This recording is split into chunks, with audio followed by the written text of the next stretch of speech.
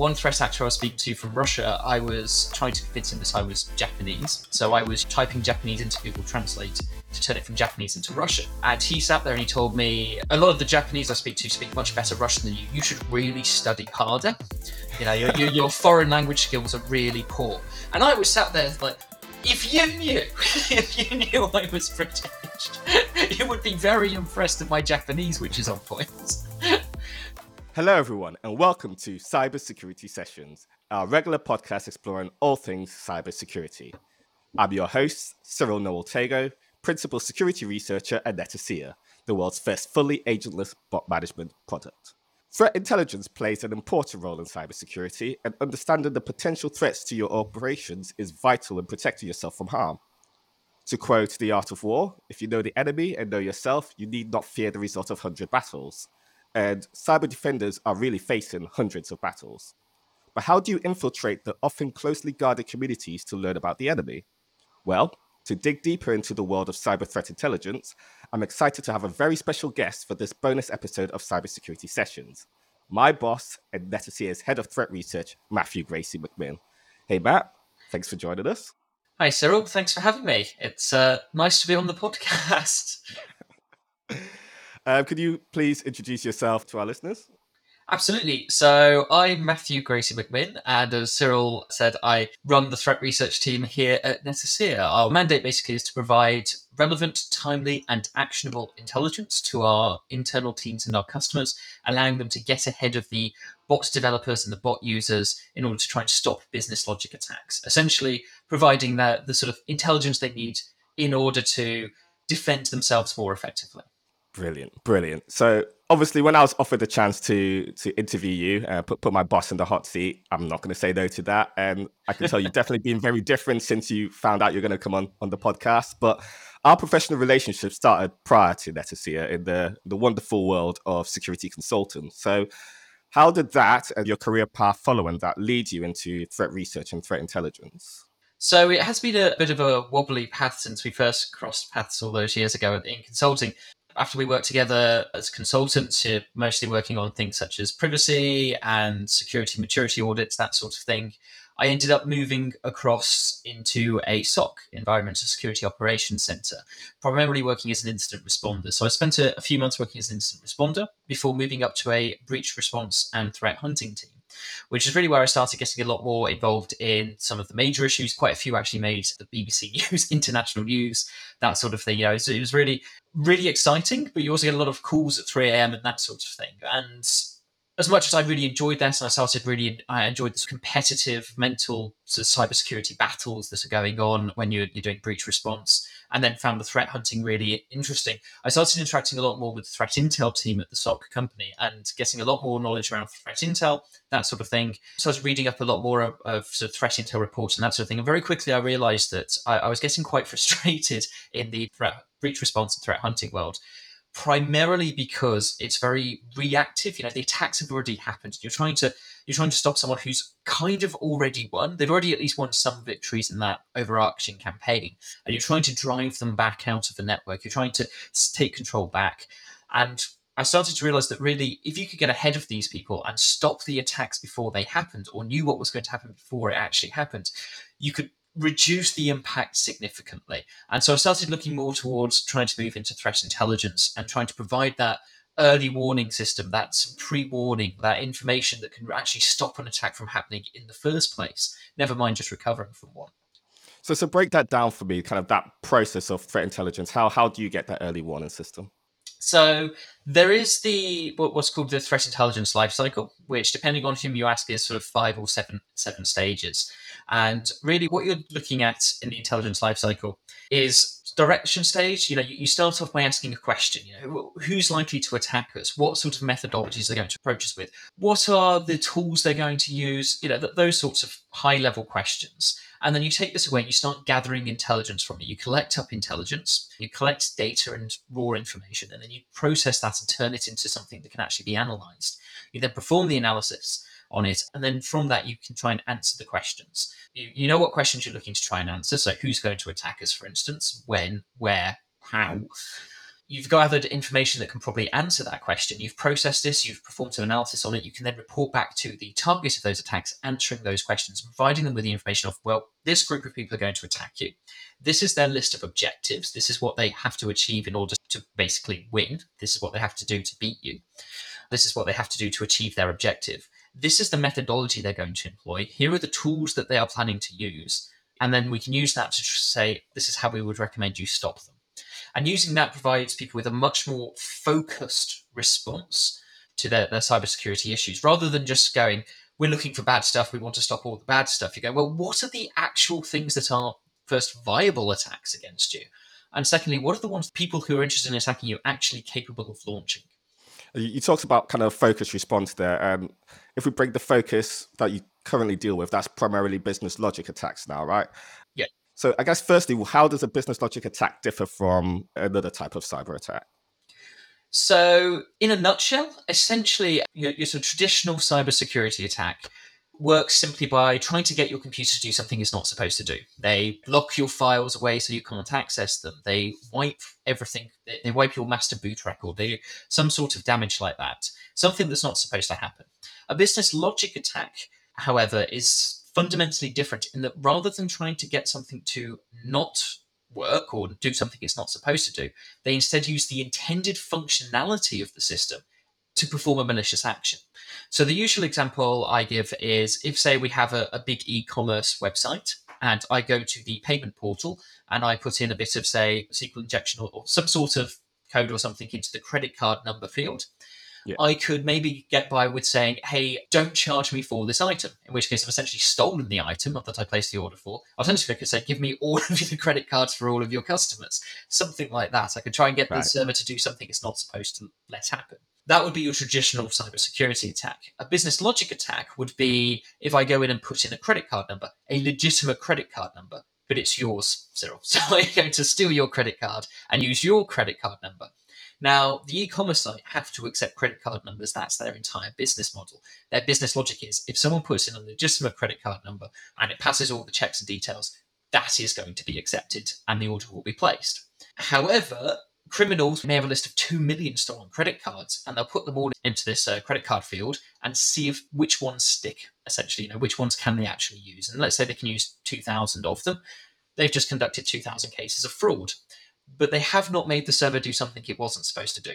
So it's that fundamental difference of they are using the intended functionality, the intended business logic of the website to perform malicious actions. And how does that affect intelligence operations then? Fundamentally, what we're looking at is actually a different industry to a lot of other intelligence providers. So a lot of other providers are looking for things like ransomware groups, your really big APTs, nation state actors, all this sort of stuff. We're going much more focused into actors who are not trying to break things. Their goal really is generally purely financial. Now, a lot of cyber actors are the same, criminal actors in particular.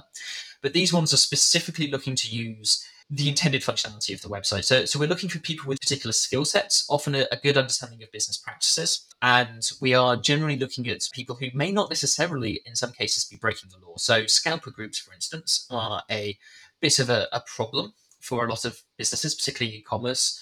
Scalper groups, for those who don't know, are groups who try to buy up large amounts of low supply, high demand goods. If over the pandemic you tried to get hold of a PS5 or gym equipment or a home spa in the UK, one of those home jacuzzi things you could put in your garden, and you struggled to get those, the main reason for that was scalpers were buying them all up and then they were selling them at massively marked up prices. So, they're not necessarily people acting illegally. So many of them try to err away from the sorts of dark web marketplaces and stuff that illegal stuff happens. Other business logic attackers, credential stuffers, people doing carding attacks, those sorts of things, they are much more illegal. So they do go down into some of the dark web forums. Again, some are still on open web forums as well. They're generally, however, not as technically skilled as some of the more advanced, say, ransomware operators are.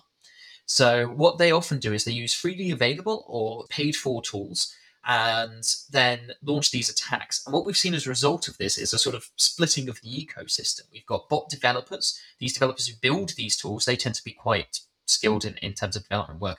And then we have people who actually use these tools who are often much less skilled and instead have things like stacker views in order so they can drag and drop bits of code that they may not themselves understand, but they can just drag and drop the code in and create an attack that way that will exploit business logic.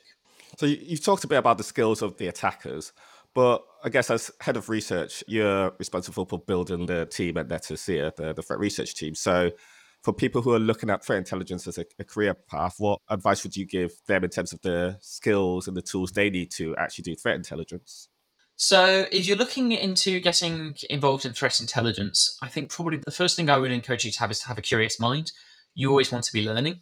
I know I myself have imposter syndrome quite a lot of the time. People ask me questions, and my answer is usually, I don't know. I'm going to have to go and look that up. That's very common. I had issues with that and worries about it coming through my career path. Speaking to younger analysts who are starting off in the area as well, they have very similar worries. They feel like, oh, I should know the answer to this. I shouldn't have to look it up. And I'm like, you don't know everything. No one's ever going to. And really, the point of being a threat intelligence analyst is that you can go away and research things. So you need to be able to think outside the box. You need to be able to consider, how could I get an answer to this question? The straightforward answer of, oh, I've Googled the question, there's no answer. Well, how else could I approach this? Thinking outside the box, number one. Curiosity, they're up there as well with that. I would say other key attributes as well. Don't think you need to be limited just to, if you don't have a strong STEM background, if you haven't studied STEM at university to like doctoral level, you can't really work in this field. That's eminently not the case. A lot of the people I've spoken to come from language backgrounds. There's lots of threat actors who talk in other languages, so being able to speak and understand those languages is important. It is important to have the technical knowledge. So I would encourage people to build up those sorts of technical skills. Certifications like the CompTIA Security Plus provide a bit of a syllabus to try and follow, which is often a good, quick recommendation there. But don't be put off if you don't feel too confident around computers. Those skills can be built. Try to build those skills. I think as well, it's a bit of an odd one as someone who is a hiring manager, but the ability to lie is also quite useful. It's a bit of an interesting one to be saying, but at the end of the day, you're trying to infiltrate these people's forums, their marketplaces, that sort of thing. You have to be able to pretend to be someone else. So perhaps rather than saying you have to be good at lying, perhaps say you're a good actor. You have to be good at acting rather than... Well, let's dive into that a little bit. You've got to be good at infiltrating these forums. So, I mean, I know there's going to be stuff you can't say on here. And obviously, you're going to be good at lying. And if you did say stuff, we can't verify if that's true or not. But are there any stories of how you gain access to these forums or groups that you can share?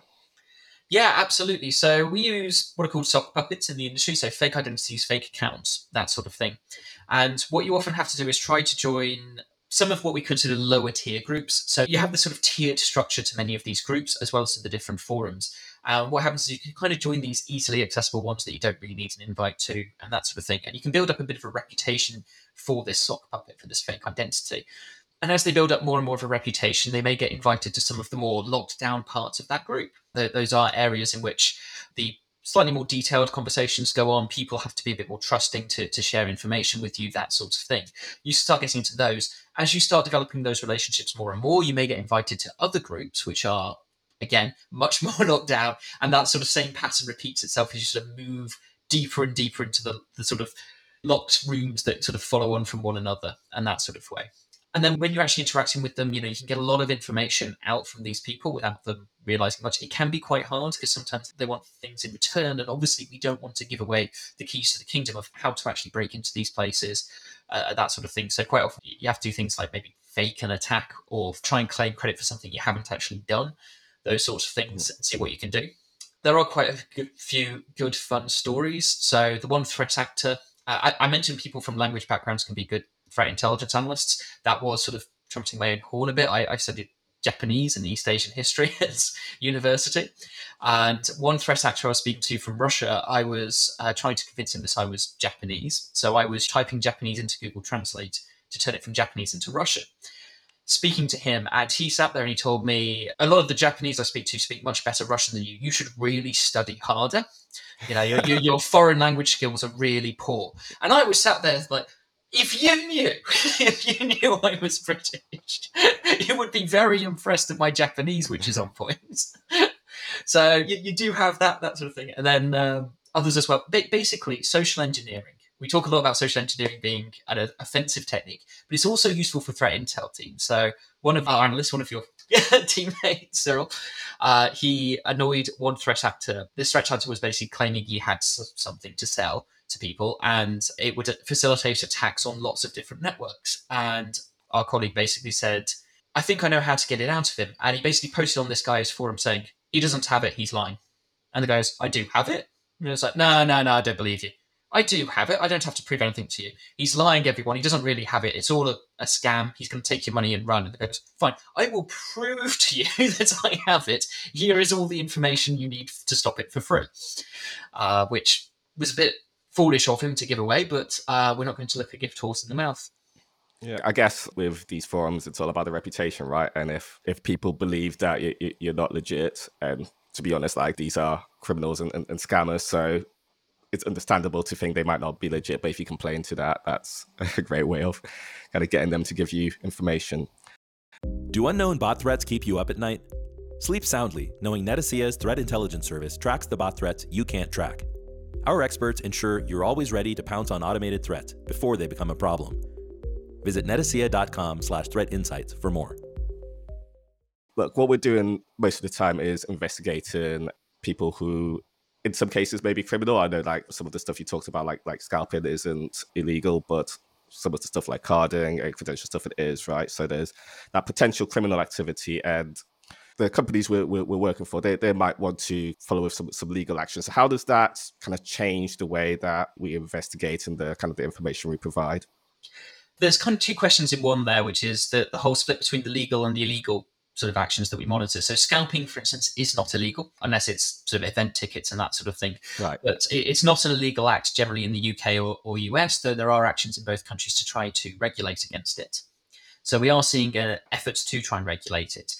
As a result of that, what we do for people who are acting illegally versus ones who are, if unethical, acting legally is very different. And we have very specific rules of engagement. So we have policies and processes written down. I speak with our legal counsel very, very regularly, making sure everything's up to date, making sure everything's all right. And if there's any grey areas, anything we're unsure of, I go straight to our legal team to make sure we're following things ethically.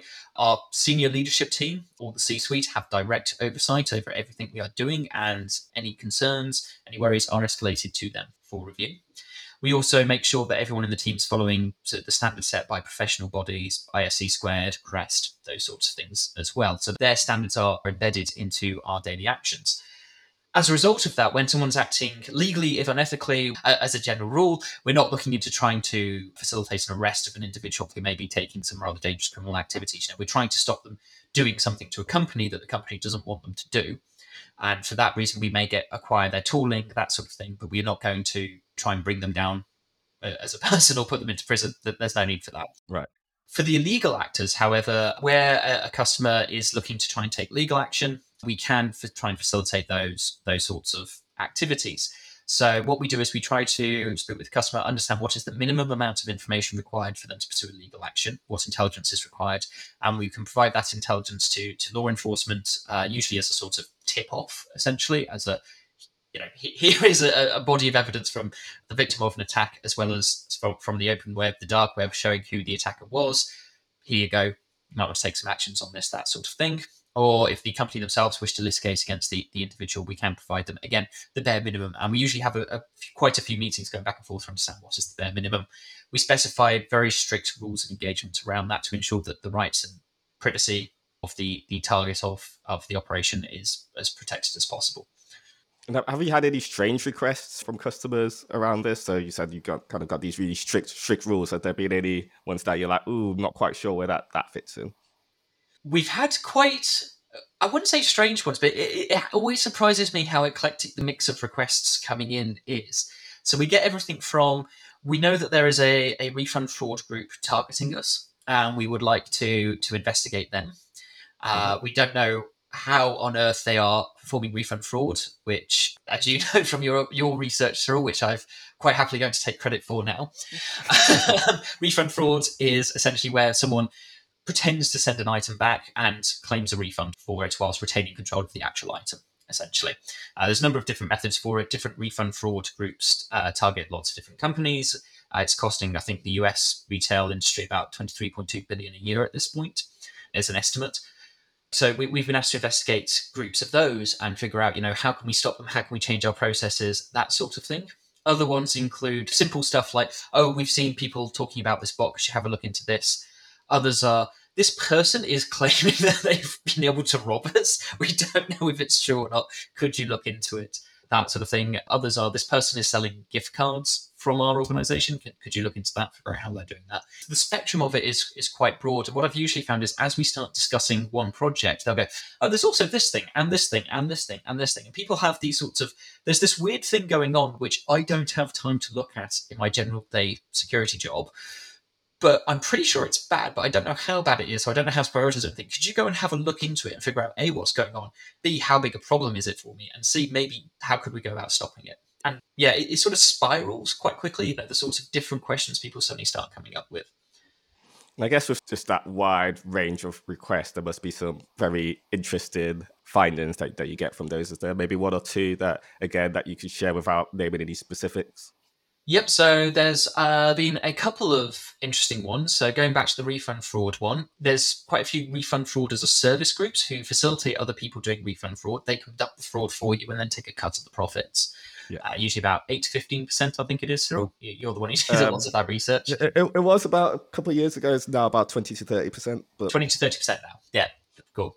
So there we go. Me trying to take credit for Cyril's work and doing so. So there's lots of those refund fraud groups. And the one group we looked into, we were working with the customers to try and investigate how refund fraud was being conducted against them. And as we started gathering data around the refunds, they and us pretty much simultaneously, to be honest, because once you had the data in front of you, it was pretty obvious what was going on, realized that most of the fraudulent refunds were coming through a single post office in the northeast of England. So the people would take these refunds back to that particular post office. And it's like, well, possibly there may be some sort of insider threat or something going on with that area there. Yeah. A few other interesting ones we've had. So I mentioned the one where we were basically just one of your colleagues essentially antagonized the guy in a sort of playground, nah, I don't believe you sort of way into giving away the keys to the kingdom. Yeah, there's loads of stories. Plenty of stuff I'd love to be able to talk about in a pub, which I really, really can't, unfortunately. And I guess, so from the customer's point of view, kind of the end result for them, what's been the benefit? So for a lot of the customers, it's number one, actually answering one of those questions. These are the sorts of questions that appear during today's day. And particularly it's a case of, I don't know.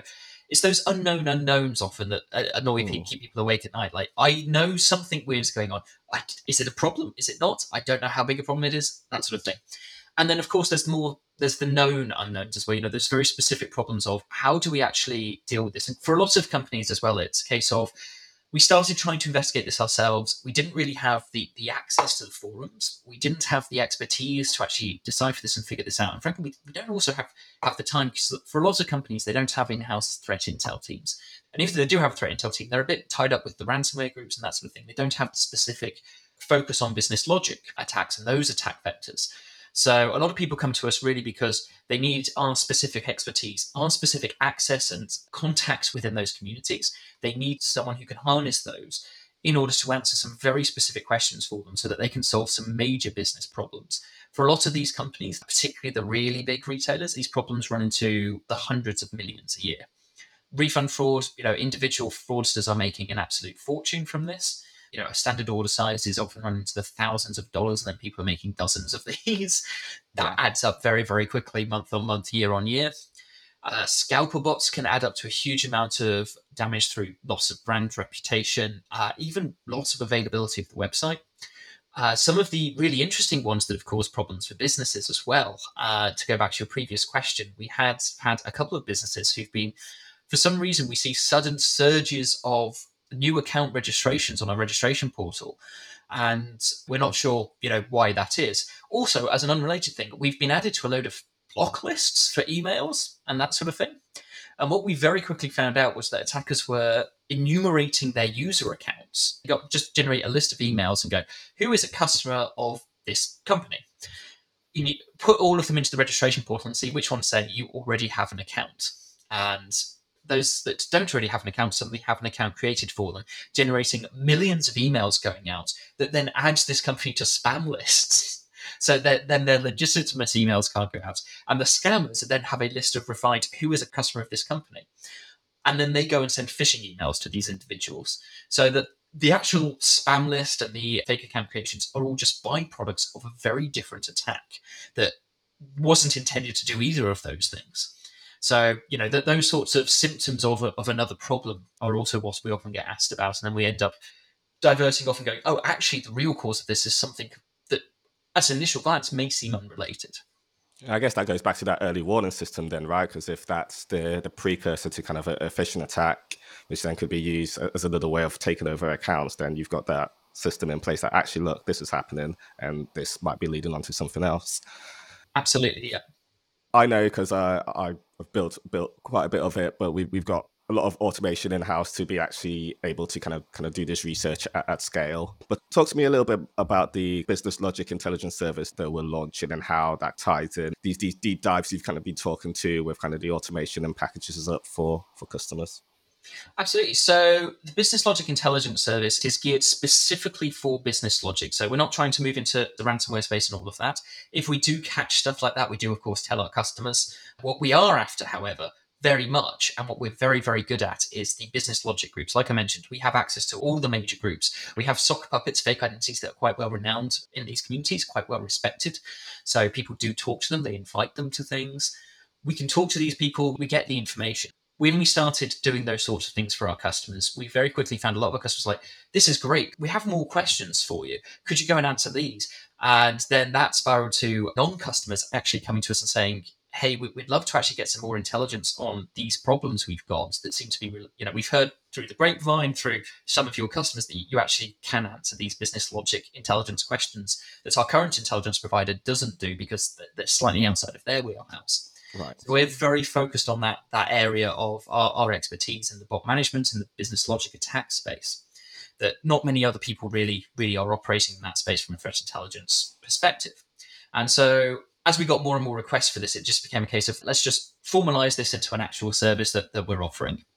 And so we now have a sort of 2-track model. We have a subscription track for people who want a sort of continuous flow of intelligence coming in, answering their questions as they pop up, that sort of thing, and just sort of general metrics over time of, how often are you mentioned on these forums, how regularly are attackers developing new tools for you, how do you stand across your industry, answering those sorts of broader questions that's quite useful for management, that sort of thing, as well as going deep dive into, who are the known adversaries, who are the attackers hitting us, how is the ecosystem developing, what is the relationship between the different groups and the attackers? Are there any pressure points we could use to try and reduce the operational effectiveness of any of these groups? Those sorts of slightly more in the weeds sorts of information. So that we can provide on a subscription basis, and there's 4 tiers of subscriptions: essential, annual, quarterly, monthly. Monthly's, as you might imagine, very hands-on, very involved. All of those levels have provided significant value to our customers. And then we have the other track, which is our bespoke project track, which is where someone comes to us with here is an objective we're trying to achieve or a question we need answered. And we scope the project for them and say, this is how we would recommend we approach this. So, for instance, we know of a refund fraud group who are targeting us. We would like you to infiltrate that group and identify how they're actually attacking us. Give us their methodologies, give us recommendations on how to stop their methodologies from functioning and that sort of thing. So that's a very sort of bespoke project down there. And we've had, like I said, refund fraud style investigations, looking into synthetic identity fraud, also running the whole gamut to looking into proxy networks that may be attacking individuals, that sort of thing as well. And how does this all feed back into the core Netacea bot management product? So it works best as an add-on because all the information we gather can go to Netacea's internal teams, particularly data scientists, bot experts, and that information can be fed back much more easily. And because we're so well integrated, we sit together in the same office, it makes life a lot easier for us. We can feed that information directly to people who are actually trying to stop these attacks from happening. Nonetheless, it can work as a standalone service. And for some people, that is what they have asked for and what they are getting. And that information can then be used by the business however they want to use it. So it may be used simply for reporting and tracking of metrics over time. It may also be used to inform other incident response activities. There's a huge variety of different uses for this intelligence. So it is ideally suited as an add-on, I would say. It works best if you've got the bot management. And if you've got the bot management, this can really enhance the power of that tool and really help it to function at a far greater level. But nonetheless, on its own, it still has a great deal of value, and people have certainly found value in that, particularly in the bespoke project stream. Yeah, and I guess with the bot management product, there's a base level of this intelligence already feeding into that, right? It's not that if you don't get this, you're not going to get anything at all. No, absolutely. So all of Netasea's bot management customers were getting a level of threat research support already. They're not having that taken away from them. They are getting the option to have enhanced services added on, which is what they were asking for. Brilliant. Well, thank you, Matt. I think we're just about running out of time, but it's been very fun having you in the hot seat for once. I am dripping with sweat, but I'm glad I survived it. It's been a pleasure being on. Everyone's lucky this is audio only. But thank you to all our listeners for tuning into this episode of Cybersecurity Sessions. If you enjoyed this podcast, please be sure to subscribe and like or leave a review on your podcast platform of choice. We'd love to get your feedback. You can also get in touch with us via our Twitter, that's @CybersecPod, or by email to podcast@netacea.com. Thanks again for listening, and see you again on our next episode.